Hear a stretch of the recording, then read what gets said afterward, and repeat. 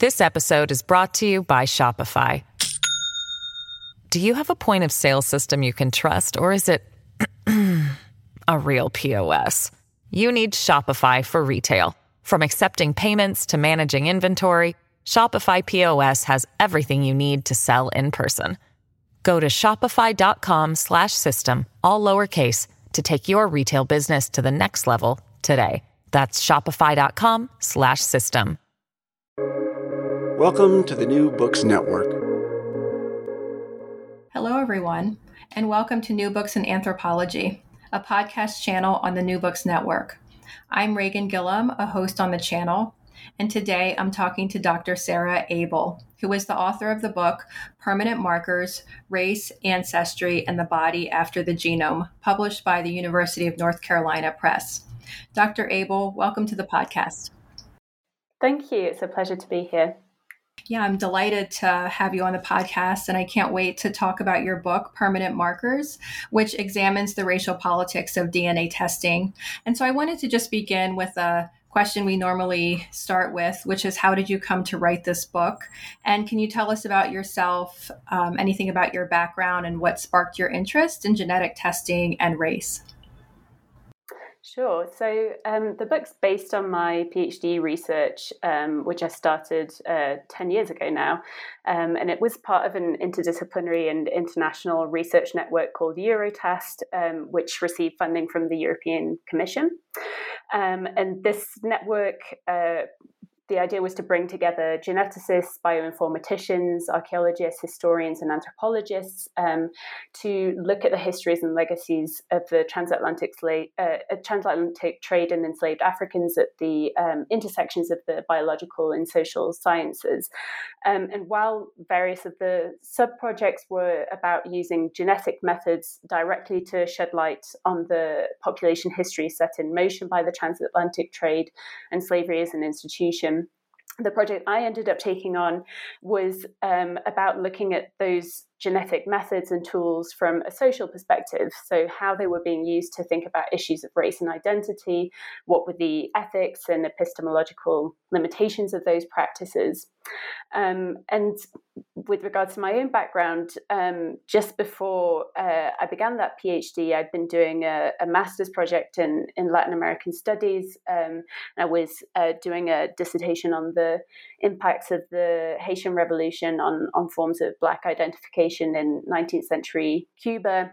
And I was kind of enjoying doing this historical approach, but when I'd actually gone to Cuba, I couldn't get access to the archives, and I spent a lot of time just talking to people and realized I really enjoyed that more of an interview, more of a contemporary ethnographic approach.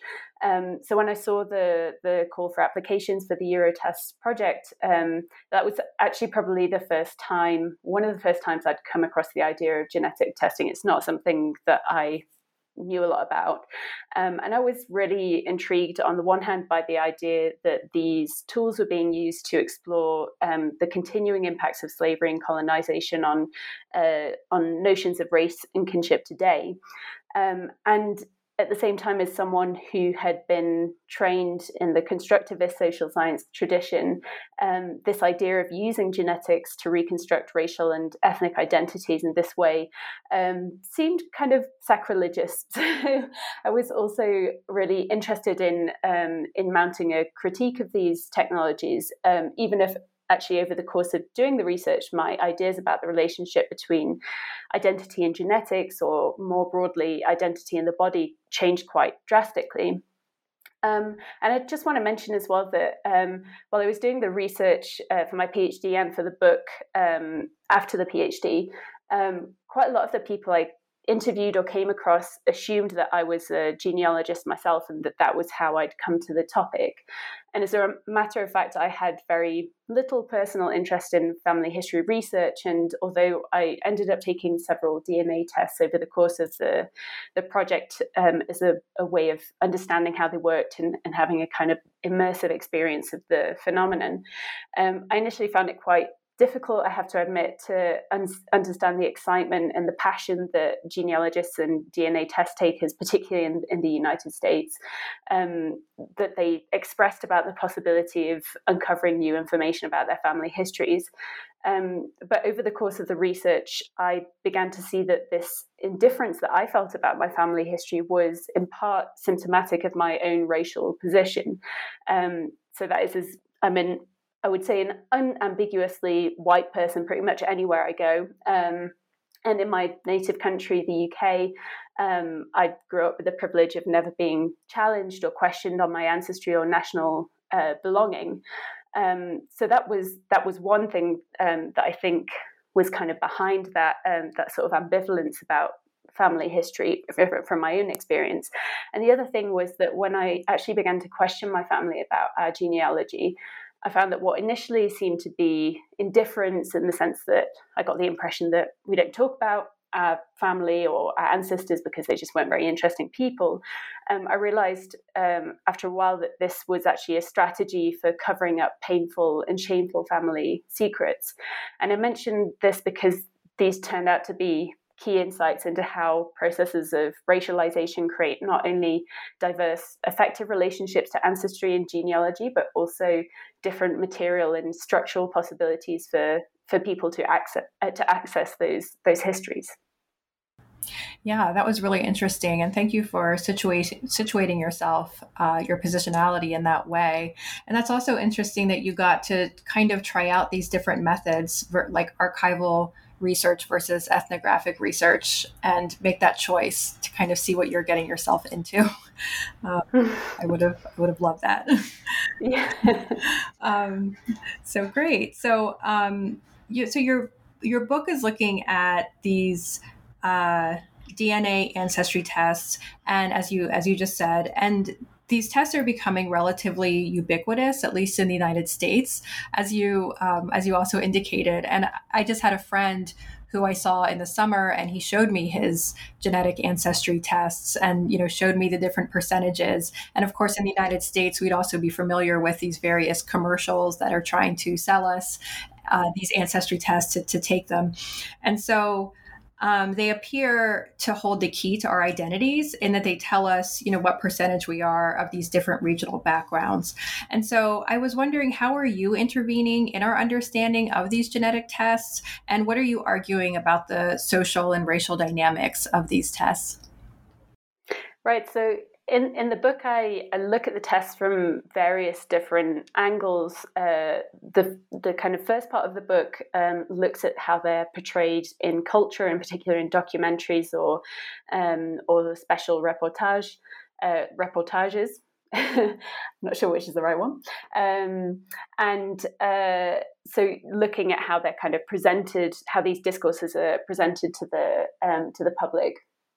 Then I look at them more from the kind of scientific point of view. So I look into the scientific construction of some of the different DNA ancestry products that are available on the genealogy market.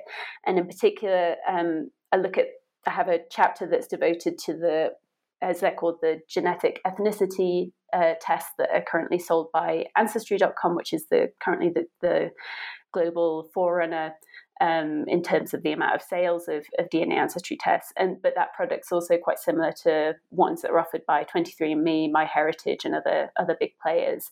And one of the things that I noticed when I was looking at the advertisements for these products and the way that they're often presented in popular culture is that companies tend to present genetic knowledge, as you say, as indisputable and also universally true. That's to say that there's this idea that a test will supposedly work as well for someone in Brazil, as in the United States, as in Korea, as in Kenya, and so on.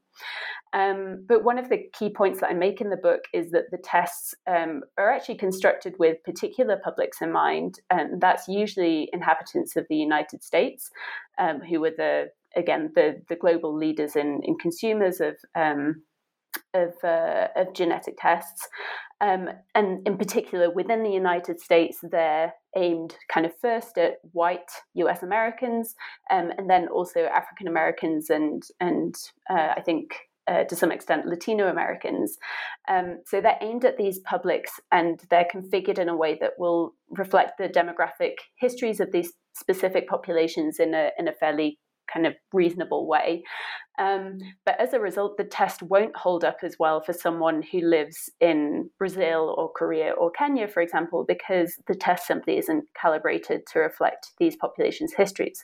That is to say, you may get a result that seems sort of okay, but you might not get the same amount of resolution on the result, or it may not be as accurate because the reference populations that are used aren't necessarily calibrated for populations in places that aren't broadly the United States and maybe Europe. So that's thinking about how the tests are set up scientifically and how they're marketed. But another issue is the conceptual tools that we all bring in order to interpret the test results. And the third part of my book looks particularly at how members of the public are engaging with these tests and the readings that they bring to them, how they understand the results in relation to what they already know about their ancestry. In the book, I consider two contexts, the United States and Brazil. And what this allows me to do is to show that even if two people, say one Brazilian and one US American, were to receive identical test results, they would likely have quite different interpretations of what they meant in terms of of each person's racial identity.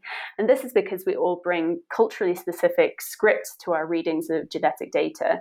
So the most available readings that we bring are usually to do with the way race and ethnicity are framed within national identity discourses. In Brazil, for example, this relates to discourses of mestiçagem, racial mixture. And in the US, it's usually in reference to the one-drop rule.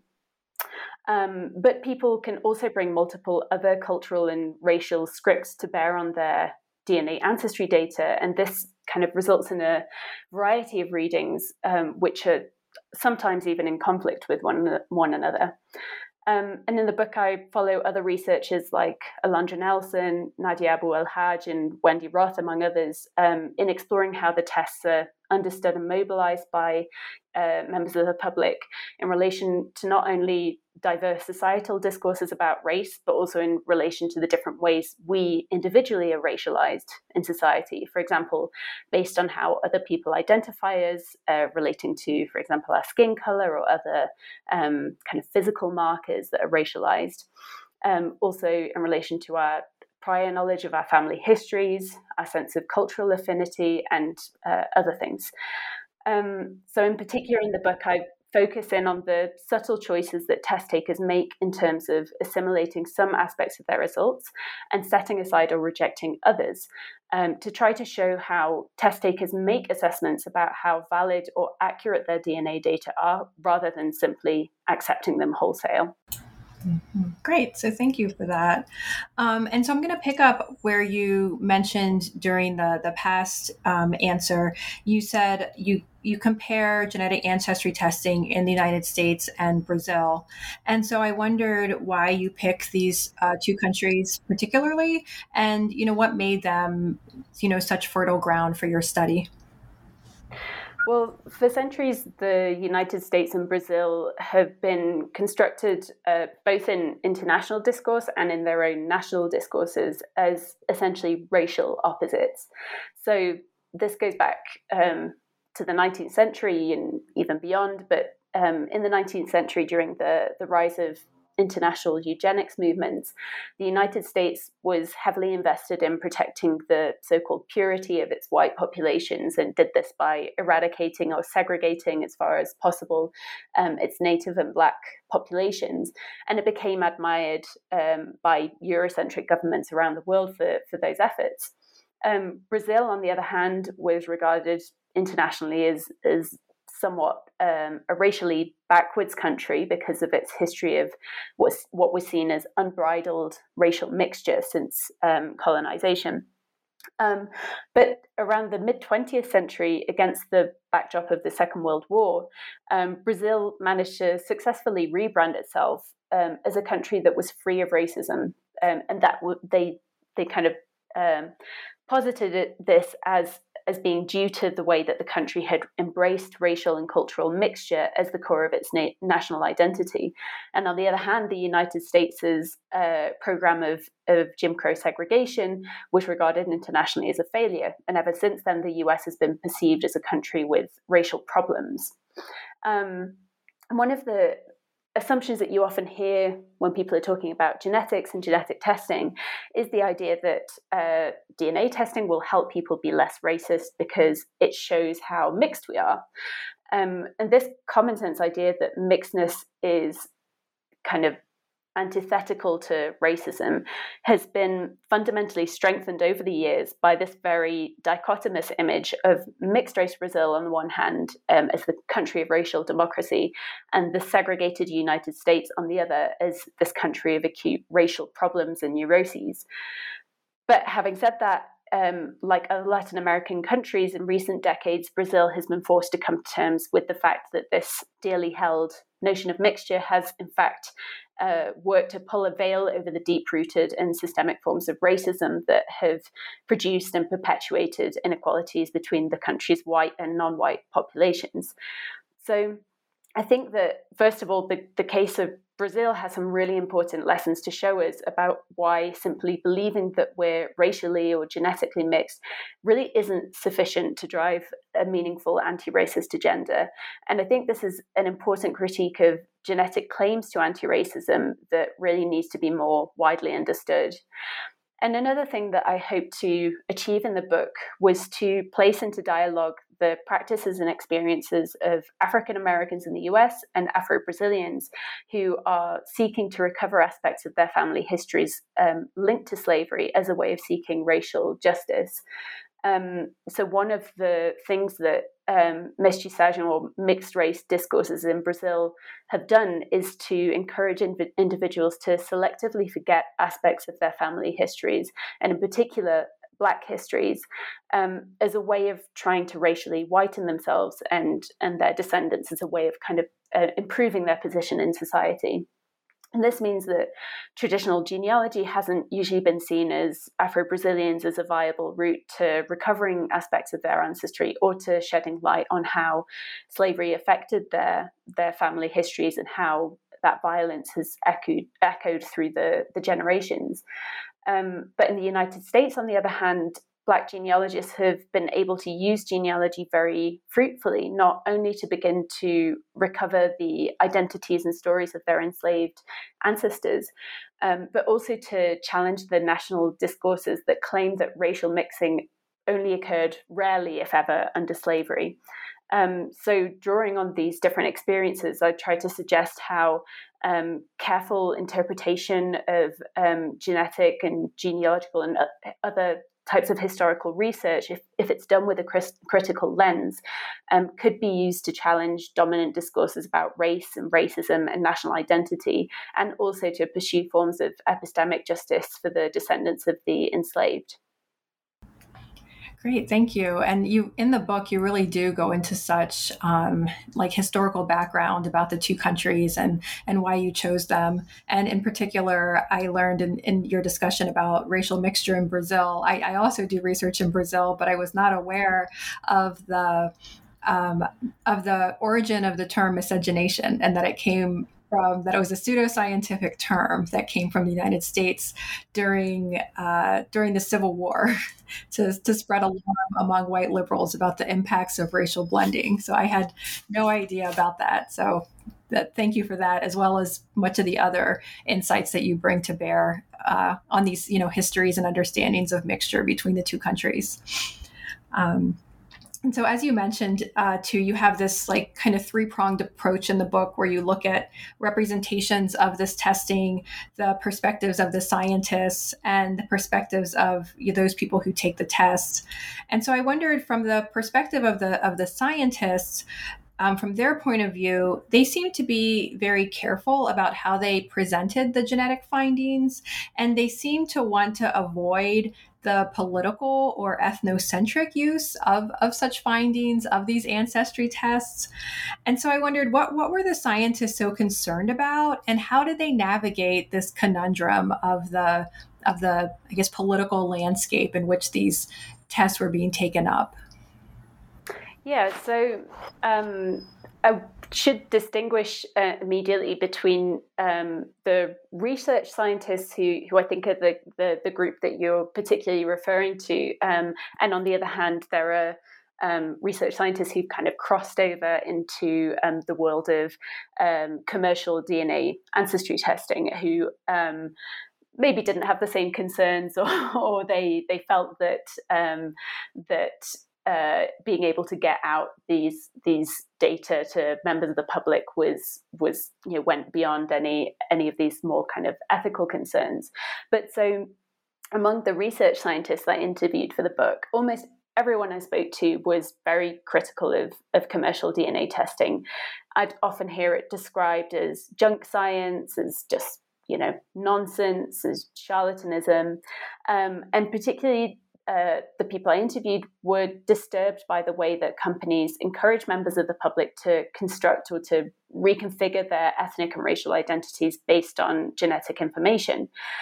Part of the problem that many geneticists, or I should probably say many white geneticists in particular, encounter is that they're very invested in the idea that genetics can offer a singularly privileged and objective viewpoint on issues about origins, ancestry, and diversity.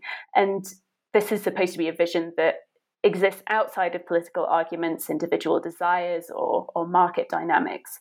Of course, from a social science perspective, this is just nonsense. Of course, geneticists bring their own desires, their own conceptual frameworks, their own politics and biases to their work, just like anyone else. But this belief is also what gives genetics its reputation for being such an incisive tool against racist ideologies. So to abandon that belief is also to cast doubt upon the ability of genetics to kind of cure the world of racist ideology. So many of the research geneticists I interviewed, particularly in Brazil, were nervous about any sort of public use of genetic data that could contribute to the construction of collective identities. But they weren't good at distinguishing between the power dynamics at play in identity movements. For example, differentiating between attempts at the reconstruction of identities among groups who have suffered cultural trauma like slavery and enforced displacement on the one hand, and on the other, the use of genetic data to reinforce white nationalist forms of identity, for example. And my view on this is that geneticists really do need to be more politically and racially literate. They need to perceive and understand the power dynamics at play behind identity claims, and they need to take a more robust stance on anticipating and refuting racist and oppressive uses of the data that they themselves are producing and disseminating, even if they see this as very different from what DNA ancestry companies are doing. There are, in my view, are essential continuities in the way the data are produced and the conceptual frameworks that are being used. But I should say that the attitudes I came across among Black geneticists were somewhat different. So they often felt that genetics did have something to contribute in terms of rejecting the biological basis of race and giving a more expansive account of human diversity. Some of them also thought that genetics could shed light on African and African American population histories and origins in the context of the history of slavery, and they believed this information should be made available to the public. So while they were invested in deconstructing concepts such as race and ethnicity, and they wanted to frame their data in ways that would resist the geneticization of these identities, they also wanted to present the data in a way that they could be used genealogically to help shed light on the identities of the enslaved ancestors of African descendant root seekers. Mm-hmm. Great. And so picking up on this idea of genealogy, I guess, I was going to, bring this up where, as I was reading your book, it made me think about this time when I spoke with a genealogist, and I know you said that you would be constantly mistaken, for a genealogist, and you're not one. This person who I talked with, that was her job. She tended to help people to find their family tree, if you will. And so I remember her saying that African Americans and Jewish people were generally the hardest for her to trace, due to, I think, the transatlantic slave trade and the Holocaust, I think, for Jewish people. And so those events made it difficult to trace people back to a certain point.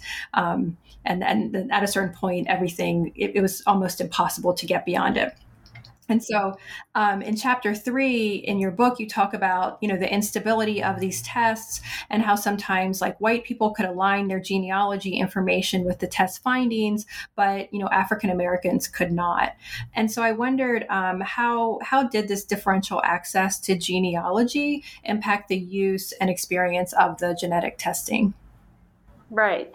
Well, so what I talk about in part of that chapter is how genealogists in particular, and in particular, white and Eurodescendant genealogists have kind of contributed to the functioning of commercial DNA ancestry tests, because they kind of test out the results by checking them against their own pedigrees and genealogies, and they'll often send feedback to the company if they feel like the ancestry estimates are getting it wrong, basically.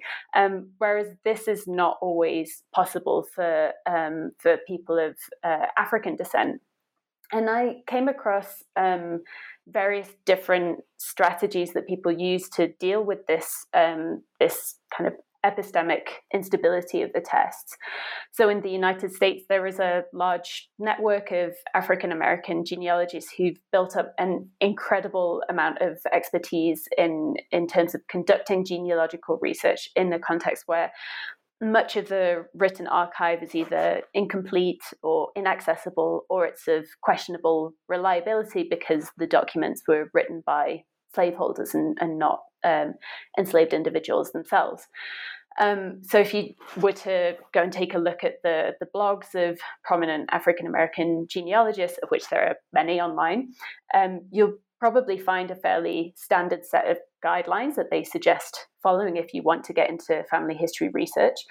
So almost all experts will emphasize the importance of starting in the present, where the kind of facts are more stable. You can ask people, interview people, and start working backwards in time. They will suggest using genetic data to triangulate other sources about the past, such as oral history and written documentation, but they will generally not suggest that you, for example, start with a DNA test and then try and do your research in such a way as to work out from the DNA data backwards. They will not suggest you taking the DNA test as an authority in itself, but rather it's something that should complement other sources of research. Having said that, for individuals who want to trace their ancestry to their family origins in Africa, so beyond slavery, it then becomes much more difficult to find oral or written sources to support their genealogy. And in these instances, DNA test results often take on a much greater weight. So something that often happens is that someone will get a DNA test result, and then they'll perhaps go to the country, one of the countries that shows up in their DNA matches, and they will perhaps see people who look like them, or they'll notice patterns or products that are reminiscent of things that they always use. They remember their grandmother using, for example, and these kind of coincidences are often experienced as a confirmation of the validity of the DNA match. And this is kind of the level of traces are being used, these disparate traces, to try and get a confirmation of the DNA match. But at the same time, I was often struck while I was doing my interviews by the amount of times that test takers would ask for my personal opinion, I guess as an expert, on the validity of the result. I mean, I can't offer that opinion because I'm not a geneticist, but also I think that there's the DNA result is necessarily contingent, but this feeling that an absolute certainty about one's origins was always just out of reach was definitely something that that I noticed among a lot of the African American root seekers that I spoke to. And in a sense, I guess you could argue that that's, can you ever have certainty about the past? Particularly when you're talking about something as fluid and multifaceted as identity. But on the other hand, I understand this desire for certainty because it's rooted in the violence of the erasure of the identities of the enslaved. So it's a desire for a reparation of what was taken. And in Brazil, the situation is likely to be even more tenuous because in Brazil, there's not the same infrastructure as in the United States for people to be able to just go online or pop down to their local family history center and access their genealogical documents. The Brazilian government actually took the decision to burn its fiscal documents relating to slavery at the time of abolition as a way of making sure that there wouldn't be claims against them by slaveholders. So their kind of official line has been just erase and forget. And for that reason, traditional genealogy really isn't seen as an option for Afro-Brazilians to trace their African ancestry, although there have been a couple of interesting projects in recent years that try to go in that direction. But as a result, in Brazil, where commercial DNA testing's only really started to take off in the past 5 years or so, I've tended to see rather an overconfidence in the ability of DNA tests to help recover an ancestral African identity. And this is perhaps similar to what happened in the United States when DNA ancestry tests first became available about 20 years ago. There was a huge amount of initial enthusiasm among some African American circles, but this gradually became tempered as people became aware of the methodological and epistemic limitations of the tests. This episode is brought to you by Shopify.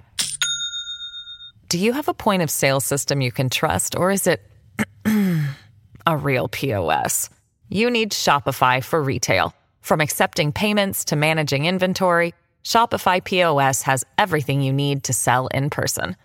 Go to shopify.com/system, all lowercase, to take your retail business to the next level today. That's shopify.com/system. Yeah, and I wanted to then shift the question to how people responded to the test, or how, and particularly how your Brazilian respondents interpreted their ancestry results. And I asked this because you were doing the research during, you were doing the research during a considerable shift in Brazil around racial categories, and arguably these shifts are still taking place. And I think you mentioned this too. Ideologies of race in Brazil found that everyone was of mixed race, and these are shifting now to the embrace of more stable racial categories. And of course, this is being propelled by affirmative action policies and policies to teach Black history and culture in Brazil. And you have the Black movement, who's also advocating for, Black consciousness. So it's a dynamic, setting. And so into this situation comes these genetic ancestry testing. And so I wondered how your respondents in Brazil made sense of the findings that they received. Yeah, I mean, definitely, as you say, I was doing my research, my fieldwork in Brazil in 2012, shortly after the national quotas law was ratified. And although there was a sense of distinct fatigue around the topic of affirmative action and so on, it was definitely a really interesting time to be asking questions about race and identity. At this time, there wasn't a genetic ancestry testing market in Brazil as such, although there was in the US at this point. And the idea of DNA testing wasn't really that well known to the general public. So what I did for my research was to approach an international genetic study called Candela, which had recruited volunteers from various different countries, including Brazil and Latin America, and it was interested in understanding the links between genotype and phenotype in mixed Latin American populations. So they gave me access to some of the participants who'd taken part, and in general, volunteers who took part in the study were offered a fairly basic admixture test as a kind of reward for taking part in the research. So what I did was to interview a subset of these volunteers after they'd received their ancestry results, and I was interested in seeing how those DNA results compared to their beliefs and expectations about their ancestry. And one thing I just want to mention is that whereas in the US around the same time, we were starting to see the appearance of these fine-scale DNA ancestry tests that would break down your ancestry into different kind of intracontinental countries or regions.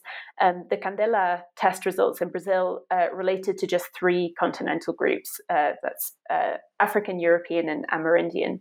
And this is partly due to economic concerns, because it wasn't cost effective for the project to give out very fine-scale DNA tests, but it was also because it reflected what the researchers believed were the basic components of Latin American ancestry. So there's already this kind of constraint on the possible results that this test could give to the volunteers. So almost all of the volunteers in Brazil that I interviewed had the expectation that they would be mixed, and that was just seen as common sense as being Brazilian. But they were particularly interested in seeing how much of each continental ancestry they had. And this very quickly became translated into racial terms. In other words, how black or white usually a test taker was. And one of the interesting things that I observed was that although Brazil, it was supposedly renowned for having a very fluid and flexible schema of racial identities, which might lead you to think that as people are receiving this DNA information, they might change their racial identification. In fact, I found this was very rare. In fact, most Brazilians had a very complex and multifaceted conception of their identity. So they knew before taking the test that ancestry and color, which is the kind of term for race based on physical appearance that is very ubiquitous in Brazil. They knew that ancestry and color were not the same thing, because many people come from families where siblings and parents and children look very different. And this is seen as the notorious effect of mestiçagem. It's seen as mixing up racialized physical characteristics in this crazy or incomprehensible way. So that formed part of their common sense. Most of them appreciated that in their daily lives, it wasn't ancestry, but rather color or physical appearance that was the most important factor in how they were perceived racially. So they understood their identity as having various components that weren't necessarily concordant. So on the one hand, how you look, on the other, your family background, your personal sense of cultural or political affiliation, and now in addition to that, you could also look at your DNA ancestry results. And it's worth saying that the DNA ancestry results didn't always seem to align with what people thought they knew about their family ancestry, which was usually based on the color or racialized appearance of their relatives. So people would look at their results and say, "Oh, that's so weird, because I have an ancestor that we all know as the grandmother who was like an Indian from the forest, because she had straight black hair, and yet there's not very much indigenous ancestry in my results." So people would kind of puzzle over that kind of calculus of how color corresponded or didn't correspond to genetic ancestry. And although I found that the Brazilians I interviewed had quite a stable sense of racial identity. It's worth mentioning that a few of the people I interviewed had the expectation when they took the DNA test that the results might be useful if they wanted to apply for affirmative action. And this was often people who described themselves as pardo, which is a kind of mixed or sort of intermediate category in Brazil. And most of the time they were disappointed. So they were perhaps hoping for a clear majority of African or Amerindian ancestry, but usually what they got was a slight majority of European ancestry, which they either felt didn't really clarify their racial identity or it wouldn't be useful for backing up a quotas application. I just want to also mention that whereas in the United States, DNA testing has been quite enthusiastically taken up by some African American communities as a way of tracing their African ancestry, in Brazil, this type of usage has only begun to happen in the past few years, really, and has been impulsed by the anti-racist movements of the summer of 2020. So this is after I finished writing the book. But there were some cases of newspaper and magazine reports that used DNA testing in the early 2000s in the context of the debates around affirmative action. And they used DNA to ostensibly find something out about the African ancestry, for example, of a group of famous Afro-Brazilians.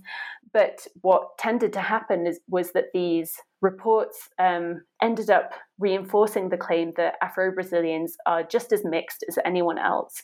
And since this discourse has been used time and time again to try and veil the effects of racism upon Black Brazilians or to deny the need for compensatory public policies, at the time I was doing my fieldwork in 2012, most of the Afro-Brazilian activists that I interviewed were actually very wary of engaging with DNA testing, as they'd seen that the results could very easily be used politically against them.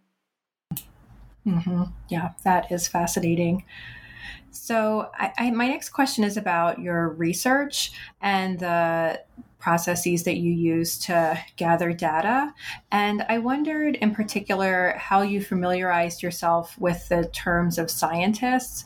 And I asked this in the context of how we're often, we talk about learning a field language as anthropologists, like such as, the Portuguese language, but it also seemed like you had to learn another one of your languages was like a scientific language. And you use, different scientific terms like haplotypes and things like that. And so I wondered, was it challenging to enter into this world of scientists? And, is there anything else you found particularly interesting or challenging about doing the research for this project? Yeah, definitely learning about the genetic concepts that I deal with in the book was quite an undertaking. It wasn't close to anything I'd studied in a long time, probably not since high school.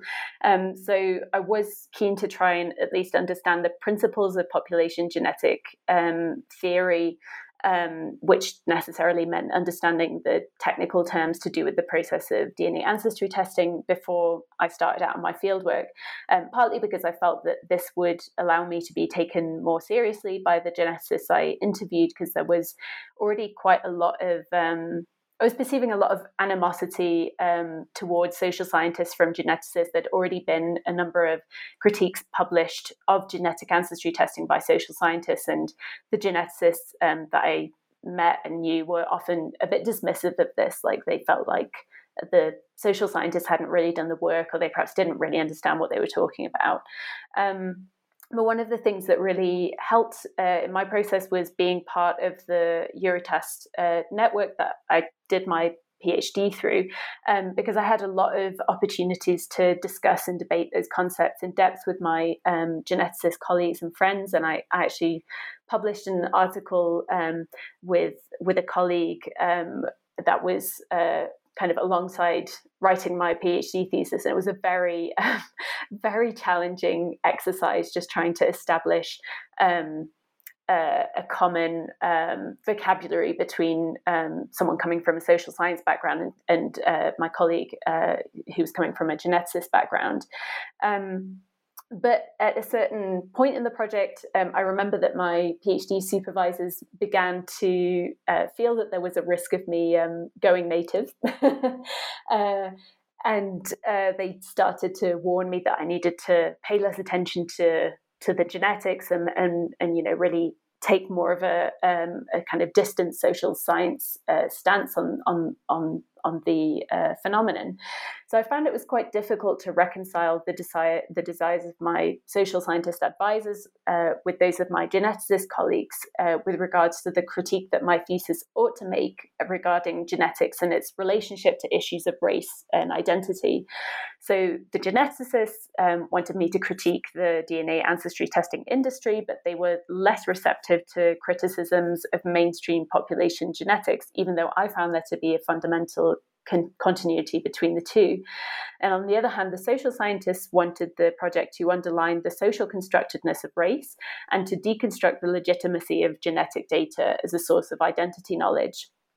But this was also a problem because it kind of led me to feel like I was delegitimizing the practices of the many people that are using genetic data to try and reconstruct their personal histories and to, as part of these racial justice projects. So that didn't sit comfortably with me either.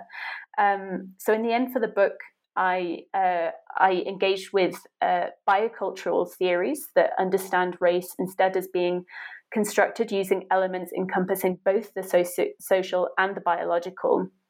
And I think this is a useful framework because not only it allows us to take seriously the way that DNA data are being used to negotiate and construct racial and ethnic identities today, but it accounts for the way that racial boundaries have always been constructed through the management of bodies, and in particularly the management of sex and reproduction in the context of slavery and colonization.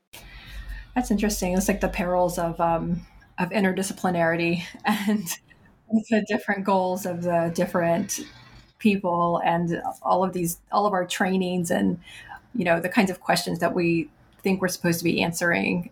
What happens when those worlds come together and collide, and how do we reconcile them? That's a interesting lesson in that. And then one can also see that, I guess, in the book as well, which I'm sure readers will like to see is, how do you bring this social science view to the sciences as well, and bring those two together. So this is interesting because you just said that you took this approach that race is social and biological, and then you just kind of described that. So I guess maybe this will help me think about like my next question. And so I'm just interested in your response to it, because in thinking about this genetic ancestry testing, I kept thinking about one of the difficult challenges of teaching about race, which is to teach the idea that race is a social construct. And that becomes very difficult, I find, for students to grasp, right? And as anthropologists, we're always putting forward this idea, race is a social construct. Yet in the book, you had people who were generally not anthropologists, who were trying to undo race with scientific ancestry. And so you came across many people who would say, oh, these genetic ancestry tests can help us undo kind of the perils of race, of like racial inequality and racism. And so, but this idea is kind of contradictory because it doesn't necessarily undermine the idea that race is biological, but rather, reinforces this idea of race as biological, which is something we're usually trying to deconstruct. So I just found this tension, I guess, throughout the book. And I was wondering then, like, just what you thought about this idea of how race is being talked about in all of these different ways. Yeah. First of all, I want to be super clear that I approach race as a biocultural construct in my work. So when I say it spans the social to the biological. I want to be really clear that I'm not suggesting that there are both kind of, on the one hand, the socially constructed aspects of race, and on the other hand, there's a biological component which is natural and innate, which is what some people argue. I think that's wrong. What I'm referring to is the fact that race has always been, and racial difference, and this is something that I think is discussed in a really clear way in Peter Wade's recent work, Different Degrees of Freedom, which is this issue that race is already, and racial difference is has always been reproduced through the management of bodies. And so here the social precedes the biological and not the other way around. So I just want to make that super clear. And then going back to your question, I think there's at least 2 points here. One of them is a point that Catherine Nash has made in her book, Genetic Geographies, which I also draw on in my book, which is that DNA ancestry tests in the way that they're currently presented seem to convey the message that although we're all human and we're all mixed on some level, here are these populations shown in your results, which are the ones that you're most closely related to. And there's this kind of idea that because you're more closely genetically related to these particular populations, you should care more about them. And by the way, these results don't summon up images of diverse, multicultural populations. No, they sum up a fantasy vision of these ancestral populations that are more or less ethnically pure. So Nash argues, and I agree, that DNA ancestry in this form is not a solid basis on which to construct a meaningful anti-racist project, because there are these kind of hierarchies that are so available within the way that the ancestry results are presented. And the other thing that I encountered during my research was people, again, often white people, who embrace the rhetoric that we're all genetically mixed and biological races don't exist according to genetics, because they felt that if everyone was just to accept this genetic knowledge, then people, and by this they meant people of color, would have to just stop banging on about racism. So these genetic discourses that reinforce biological equality become a way of silencing and delegitimizing the real violence and inequalities that are still perpetuated by structural forms of racism. And this same logic was used in Brazil during the debates around university quotas to cast doubt on either the legitimacy of Black Brazilians' claims about racism and inequality, or the very claim that any quotas policy could ever work. So it was used in a way to suggest that quotas would inevitably fail because it was simply impossible to come up with an objective way of defining who the beneficiary should be, because even if someone looked Black, but genetically you might find that they were completely mixed, or even had more European ancestry than African ancestry. So this was a tactic used to confuse and kind of delay public policies that aimed at repairing these social inequalities. So I think for that reason, personally, I rarely go to that place of being like, look at genetics because this will explain how we're all the same and therefore no one needs to be racist. I think it's quite a weak argument, to be honest. Mm-hmm. Yeah, and to your point of the title of the book, Permanent Markers, the permanent marker, I think you're arguing, is that it's like slavery and colonialism, like those are exactly, markers that are defining. Yeah. Is that right? Yeah, that's exactly right. Precisely. It's this this idea that even if we're living in a world where supposedly a large kind of proportion of the population recognizes this genetic truth that that races don't exist, we're still compelled to look to DNA ancestry tests and try and scrutinize our own ethnic and racial makeup through this lens of genetic ancestry. And I think the reason that is because we're still dealing, or rather not dealing, with the legacies of slavery and colonialism. So as you said, the permanent markers that I'm referring to are really the way that those experiences have marked us as societies that we're still grappling with. Mm-hmm. Yes, exactly. So the last question I have, I guess, about that pertains to the book is, I had to ask this question about kind of the nefarious uses of people's results and if that ever came up. And I've talked to people, myself, just people I know about these ancestry tests, and they always bring up this question of, well, what are they going to do with the results? And should I do these tests?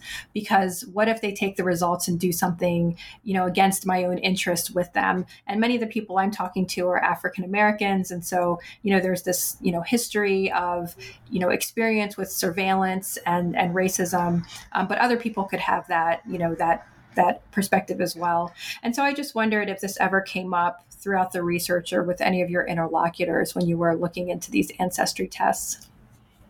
Yeah, definitely. And this is something that researchers like Dorothy Roberts and Dwayne Fulwiley, among others, have written about in really compelling ways. In particular, in the United States, when I was looking for participants in my research, I would ask people that I met through my fieldwork whether they'd taken or thought about taking a DNA test, and I did come across a lot of African Americans who had the stance that you mentioned, that they were curious, but they were at the same time wary of what the results might be, or what the data might be used for. And I think that there's with good reason, to be honest. So I didn't really address this directly in the book because the people that had that positioning had not taken a DNA test, so I didn't end up interviewing them for the project. But on the other hand, I did the people that I did end up meeting and interviewing in terms of African American DNA test takers, people who'd taken a lot of DNA tests, were often genealogists, and they tended to be of an older generation, often middle class, quite comfortably off. So possibly the risks felt more remote for them. And I think it's also interesting to point out that the majority, as far as I can tell, of people who take DNA ancestry tests are white and Eurodescendant people, Americans and probably Europeans. It's hard to get solid numbers on this because companies don't tend to divulge that kind of, or perhaps they don't collect that kind of data, who knows, but they don't divulge that anyway. And I think definitely when you talk to white and Eurodescendant people, this is usually quite far from their preoccupations. So this is also the customer base that has made these companies so successful. So I think it's interesting to see that the kind of power that these companies have thrives on the fact that white people who don't have these same concerns of racism and surveillance are very happy to give their data. And what is often said among people who study DNA testing is that even though you think you're paying for a service, really you're giving away your DNA, and that's what companies make such a lot of money on. They're not making the money on the price of the DNA test. They're monetizing your data collectively. And with regards to Brazil, again, as I mentioned, commercial DNA ancestry testing has only recently taken off. And so far, I haven't seen much critical engagement with this aspect about privacy and the ethics of these industries. And I think at minimum, there should be pressure put on companies to be transparent about their privacy protocols, how their data are used, who has access to them, how they plan to protect customers' privacy in the face of possible law enforcement requests. This is still, even though there's been some efforts to have companies make transparency declarations about those kinds of things in the United States, it's not always clear, for example, what companies would do if approached with a warrant from a law enforcement agency.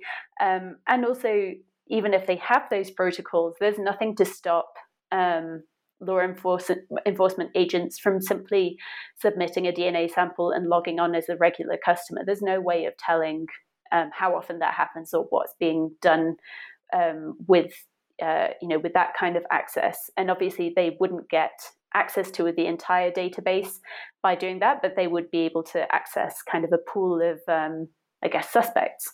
So this is definitely something that's quite difficult to get a purchase on the magnitude of risk here, or really to get a sense of what are the possibilities for what might happen to your data in future. Wow.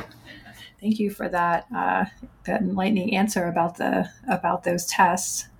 So my last question is for you. And so now that Permanent Markers is out into the world, what projects are you currently working on, or do you have on the horizon that you're thinking about? Yeah, thank you. So since finishing the book, I've been working on a new project about representations of skin color through art and science in the context of contemporary anti-racist movements in Mexico. Really lucky to have funding for this from the British Academy, and the idea for this project came from when I was doing my PhD research, and I found that in places like Brazil, when I spoke to Afro-Brazilian activists about the possibility of using DNA testing as a kind of anti-racist tool, they were not that excited about it, because they said that color and not ancestry was the real issue when thinking about racism, and in terms of tackling people's perceptions of racial difference and behaviors of discrimination. And at the time that I was doing my PhD, the findings of the project on ethnicity and race in Latin America, or PERLA, which is led by Edward Telles at Princeton, had just been published in the book Pigmentocracies. And they used this color palette as a way of trying to gather data about the way people are racialized and how this correlates with patterns of socioeconomic inequality in Latin American countries that have historically denied the existence or importance of racism based on the claim that everyone is racially mixed. And I noticed that the color palette has really taken off in Mexico since Pigmentocracies was published. It's been used in a number of government and research surveys about intergenerational mobility, and it seems to have been quite influential in terms of sparking national debates about racism. So what I'm interested in is understanding how these visual technologies are constructed, and what is the work that they do discursively in terms of visibilizing racism relating to skin color. So from a position of working on how racial difference is perceived as residing in the body, in our DNA, and now moving on to looking at how racial difference is constructed on the surface of the body in mestizo societies. Well, we will look out for that. So that sounds like a great bridge from one project to the next. And so good luck on that research that you're currently underway in doing in Mexico. Thank you. Great. So I have been speaking to Dr. Sarah Abel, the author of the book Permanent Markers, Race, Ancestry, and the Body After the Genome, published by the University of North Carolina Press. Thank you so much for writing this book and for sharing it with us on the podcast.